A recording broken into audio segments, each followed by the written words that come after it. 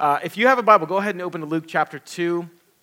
Luke chapter 2, and we're going to just take a real quick look at the Christmas story, and I would imagine that most of you have heard this story. Some of you, when you were a kid, you might have even been in this story. You know, I don't know if anybody here dressed up like you were a little shepherd or lamb or maybe like a tree in the background.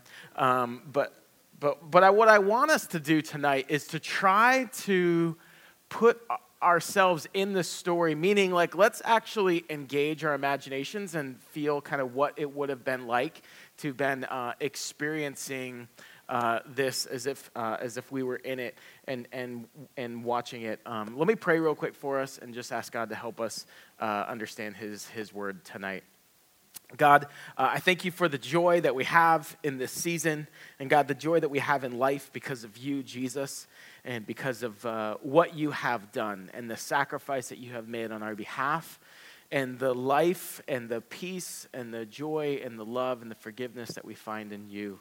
And Father, I just pray that as we look at the story of your arrival, Jesus, that just really jumps off the page at us tonight, and that this would not just be another hearing of the same story, but God, that there would be something that's fresh and new to us, and God, that your gospel of peace would just be alive to us and in us tonight. So, Holy Spirit, would you move in this room? Holy Spirit, would you control me? Would you speak to us, God, I pray. And I ask these things in your name, Jesus. Amen. Luke chapter 2, and we'll start in verse 1. And it says this. In those days, Caesar Augustus issued a decree that a census should be taken of the entire Roman world. And this was the first census that took place while Quirinius was governor of Syria. And everyone went to their own town to register. So Joseph also went up from the town of Nazareth in Galilee to Judea to Bethlehem, the town of David, because he belonged to the house and line of David. And he went there to register with Mary, who was pledged to be married to him and who was expecting a child. Now, again, you've probably heard this story, but you have to, again, kind of engage your imagination and use this. So Mary, most scholars think she's about a 14-year-old girl. So one, just think about, okay, I'm 14 and I'm pregnant. And not just pregnant with like a baby, but pregnant with the Savior of the world. So a lot of you, who are women who one day, or maybe you are moms or you want to be moms someday, and even that kind of makes you a little bit nervous to think like, oh man, I'd have to take care of like another person. That just would be wild. But imagine that you have to take care of the Messiah. So verse 6, and while they were there, the time came for the baby to be born. And we know that in that story, right? So think about this. This baby, at one point, is sitting on the throne with authority over the entire universe. This baby has all authority, all sovereign power. This baby, according to Colossians, holds the world together by the power of his word. And then 9 months later, a baby. And if you know the story, you remember the story, he comes to earth, takes on human flesh, and his whole purpose for coming to earth is that 33 years later, he'll be crucified. The baby is born in a cave. It wasn't like when they went to the inn and there was no room, they just said, oh, but we have this like beautiful manger set, a nativity set all set up for you, and all the animals are actually already laying down. Just go ahead, it's all set up right there. Most likely, Jesus was born in the indentation in the side of a hill, so think like a cave. And these caves would be set up where they would be places of refuge for the animals, and so in there they'd have this feeding trough, and that feeding trough is what a manger is. And so that's where Joseph and Mary snuck away to. So again, 14-year-old girl, no place for them to have the baby properly. They go into this cave, and there the baby is born in this cave, and she wraps him in cloth and lays him down in the manger.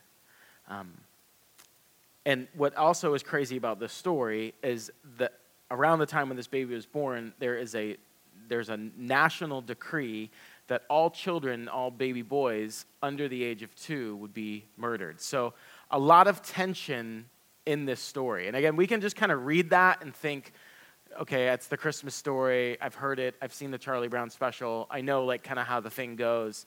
But you have to put yourself and insert yourself into the story to really get the feel of what's going on. Verse 6. While they were there, the time came for the baby to be born. She gave birth to her firstborn, a son, and she wrapped him in cloths and placed him in a manger because there was no guest room available for them. And there were shepherds living out in the fields nearby, keeping watch over their flocks at night.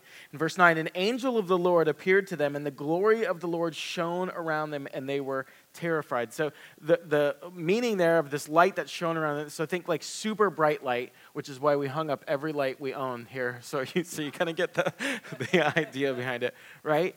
And when it says that they were terrified, it means they were like super afraid. Like they were very, very afraid. They were frightened, afraid at that. And you can kind of imagine that. The angel of the Lord. But the angel said to them, do not be afraid. I bring you good news that will cause great joy for all the people. Today, in the town of David, a Savior has been born to you. He's the Messiah, the Lord. And this will be a sign to you. You will find the baby wrapped in cloths and lying in a manger. And suddenly, a great company of the heavenly hosts appeared with the angel, praising God and saying, glory to God in the highest heaven, and on earth, peace to those on whom his favor rests. I bring you good news of great joy. And here's the good news, and this is where we're just going to spend the next few minutes kind of unpacking what this good news actually is and why this crazy birth story is such good news for us today. What the angels are announcing is that God is changing the rule that everybody gets what they deserve. This is the same rule that everything has worked by forever. It's a rule that we all know. It's the rule that inherently makes sense to us. If I do something good will happen to me. If I do something bad will happen to me. We all just kind of, that rule just makes sense to us. The rule that says, well, you earn your way, you deserve your way, you get what you put in. And what the good news that's coming now, with the announcement that these angels is making, is that God is going to forego that. Your personal attempts to be good, your personal righteousness, your personal rightness, even your sin and your failures and all your inconsistencies, what God's saying is that's irrelevant now. Because this is what God decided to do, not because of you, but in spite of you. And this is really why the angels are saying, look, you don't need to be afraid. The thing that makes sense, the thing that does make me afraid when I think about seeing God is I think about all the things that I've done. And the angel says, I've got some good news for you. Because this is what God is going to do. Verse 11, he says, a Savior is born. And that's because God knows what you need. God didn't send you a help up. God didn't send you just like a nudge to try harder or to do better. God didn't send a coach in your corner to kind of coach you up and tell you like, oh, this is how you can do better in life. God didn't send you more instructions or more rules or more guardrails in your life. He sent a Savior. Verse 12 it says this. This will be a sign to you. You'll find the baby wrapped in cloths and lying in a manger. And then again, suddenly a great company of heavenly hosts prepared with the angel, praising God and saying, glory to God in the highest heaven, and on earth, peace to those in whom his favor rests. What we see there is this whole thing is from God, designed by God for his fame. It's not based on things that we do, that we create, that we earn. And what the angels are saying is this child is the Prince of Peace and is a peace offering from God. And because of that, it's possible to have peace on earth, on whom all men God's favor rests. So why is peace so important? Of all the things that the angel could have said, they were like, why is peace one of those things that's so important? Well, think about this. How do you make peace with your past? How do you make peace with your past? I don't know if anybody in here has had enough life to where you would lay in bed at night and think through all the things that you've done in your past, and it kind of keeps you up at night. Like, I'm about 20 years older than most people in the room, so I definitely have that. You have these kind of like rewind moments, and maybe you think through past decisions, you think through past relationships, you think through past occurrences, and you just think, man, if I could go back and do that over, if I didn't have that in my story, how do I make peace with my past? How do we make peace with ourselves? How do we make peace with the feeling that, gosh, I'm just too broken. I'm too far gone. I'm too much of a failure. I'm too much of a screw up. I'm too much of an addict. I'm too much of a, you fill in the blank. How do we make peace with others? Some of you in your past, you have real hurts and real pains from real failures against you, real offenses against you. And so maybe you can come to peace with your past, maybe you can come to peace with yourself, but you really can't come to peace with others because somebody hurts you real bad and you don't feel like you can make peace with them. What about peace with our circumstances? Like, how do we make peace with the tension of our life? Like, maybe it's school tension, maybe it's work tension, maybe it's debt tension, maybe it's loneliness tension, maybe it's our health, maybe it's as we kind of grind on what are we going to do in the future, maybe it's family tension. How do we make peace with our circumstances? How do we make peace with what am I going to do with my life? And what we learn in this story is that God doesn't come to earth to necessarily change our circumstances, but he comes to bring you peace in the midst of them. He doesn't say the earth is going to be at peace, but he says there will be peace on earth among men with whom he's pleased. On the earth, and Jesus says this later in his life, he says there will be wars, there will be rumors of wars, but in men, in the hearts of men, there can be peace. And that peace doesn't necessarily mean that everyone will put their weapons down, but it means that God is bringing something powerful that will happen in the hearts of men. In John 16:33, he says this, I've told you these things so that in me you may have peace. In the world you'll have trouble, but take heart because I've overcome the world. In the world we have trouble, but take heart, Jesus says, because I've overcome the world. So if we think back through those things of what we need to make peace with, if you're dealing with revenge, this baby came to earth to be wronged. Jesus was born to be treated unfairly. Jesus was born to take the offenses of man upon himself so that the wrongs would be made right, so that justice would rule and reign. Every wrong on earth God will make right. The power of this baby to right my wrongs against a holy God now informs how I treat those that wrong me. The baby of grace and peace has set me right with God and paid what I owed so that I will live in that and treat others the same way. If you're dealing with regret and you can't make peace with your past, you can't make peace with present failure or past failure, Jesus offers himself to you. Because he did not send his son into the world to condemn the world, but that through his son, the world might be saved through him. It's God's peace offering to those who are at war with him. It's really the only time that you ever see any God come to you saying, you don't have to bring the peace offering to me. I'm bringing the peace offering to you because I want to have a relationship with you. The angel told Mary, his name is going to be Jesus because he's going to save people from their sins. The sins that keep you from peace, those are the sins that the baby came to save us from.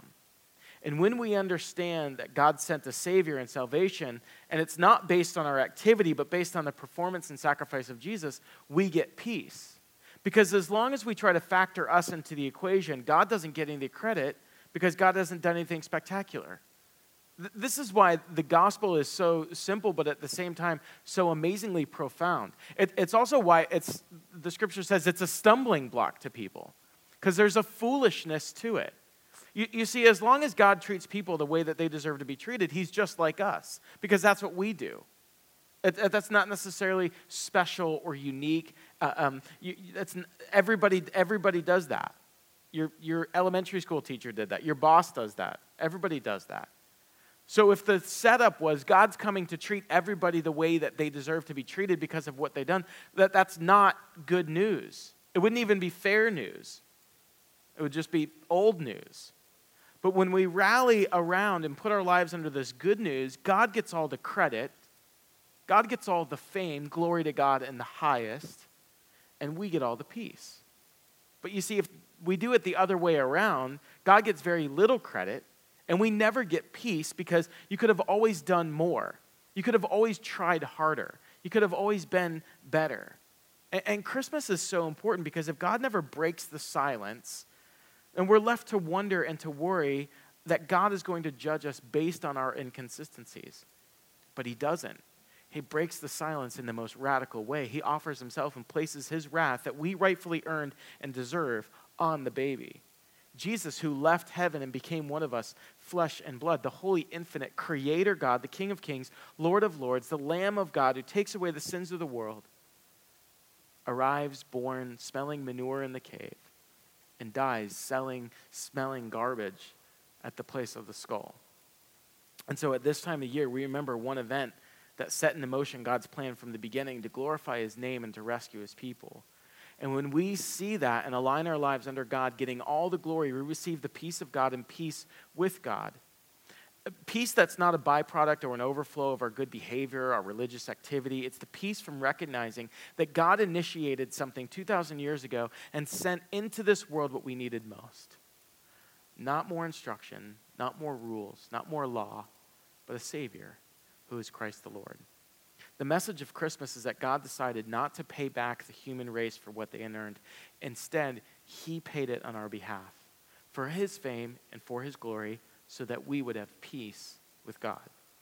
And when we embrace this truth that the Savior come to take on the penalty of our rebellion, we no longer trust in us but in him. The Bible tells us that we experience the peace of God. And even in moments of silence and wondering and wandering, we know we are loved and God is with us. Emmanuel, God is with us. So this is what we sing about, and we're going to stand and sing in just a second here. This invitation of the manger, this simple, unnoticed feeding trough in a cave somewhere in Bethlehem that leads to the cross and ends with an empty tomb. The invitation at Christmas is to transfer all of your hope, meaning transfer all of your trust and all your allegiance from the failing and flawed and decaying things of this world. You could be in the room and you're like, you're never really going to convince me that God is real, that God exists, and that all of this just isn't some kind of like crutch that all you guys just kind of made up and you lean into. And that might be. But what I could present to you is all the things that you've leaned into up until this point in your life. Have those things always held you up? When you look to relationships and you've leaned into those relationships as a place of hope, as a place of peace, have they left you with peace? Or they have left you wanting more? Maybe you looked at a career that you've started, or money. You've put your hope there. You've put your trust there. You've leaned your life into that. Looking for peace, looking for that complete, looking for that wholeness. It could be as simple as fun or like partying or pleasure. And you think, well, that's kind of been the thing that I've invested in. That's what I've leaned into my whole life. And I thought that I'd find fulfillment. I thought I'd find peace there. Only to be let down by that. All the false things that have failed you time and time again. The invitation of the manger, the invitation of the cross, the hope of the empty tomb, is that we can transfer the hope to the unfailing love of God, demonstrated on the cross of Jesus Christ, where your future and your identity were sealed forever in him, and peace is offered fully and wholly. That's what we sing about. Let me pray, and we're going to sing and celebrate that. Father, thank you for, again, not just the story, God, but the truth of the story and what the story means for us. Because God, if we never have this story that we've all heard so many times, and God, that just becomes so familiar to us, God, if we never have that, we never have hope. We never have peace. We never experience mercy. We never find grace. We never find life. We never really know love. And so, God, we just stop now to say thank you. Thank you that you broke through the silence. You broke through the darkness. You broke into our life to proclaim your glory and the peace that we can have with you. Jesus, we love you. We sing these songs for your fame as an expression of our love for you. It's in your name we pray. Amen.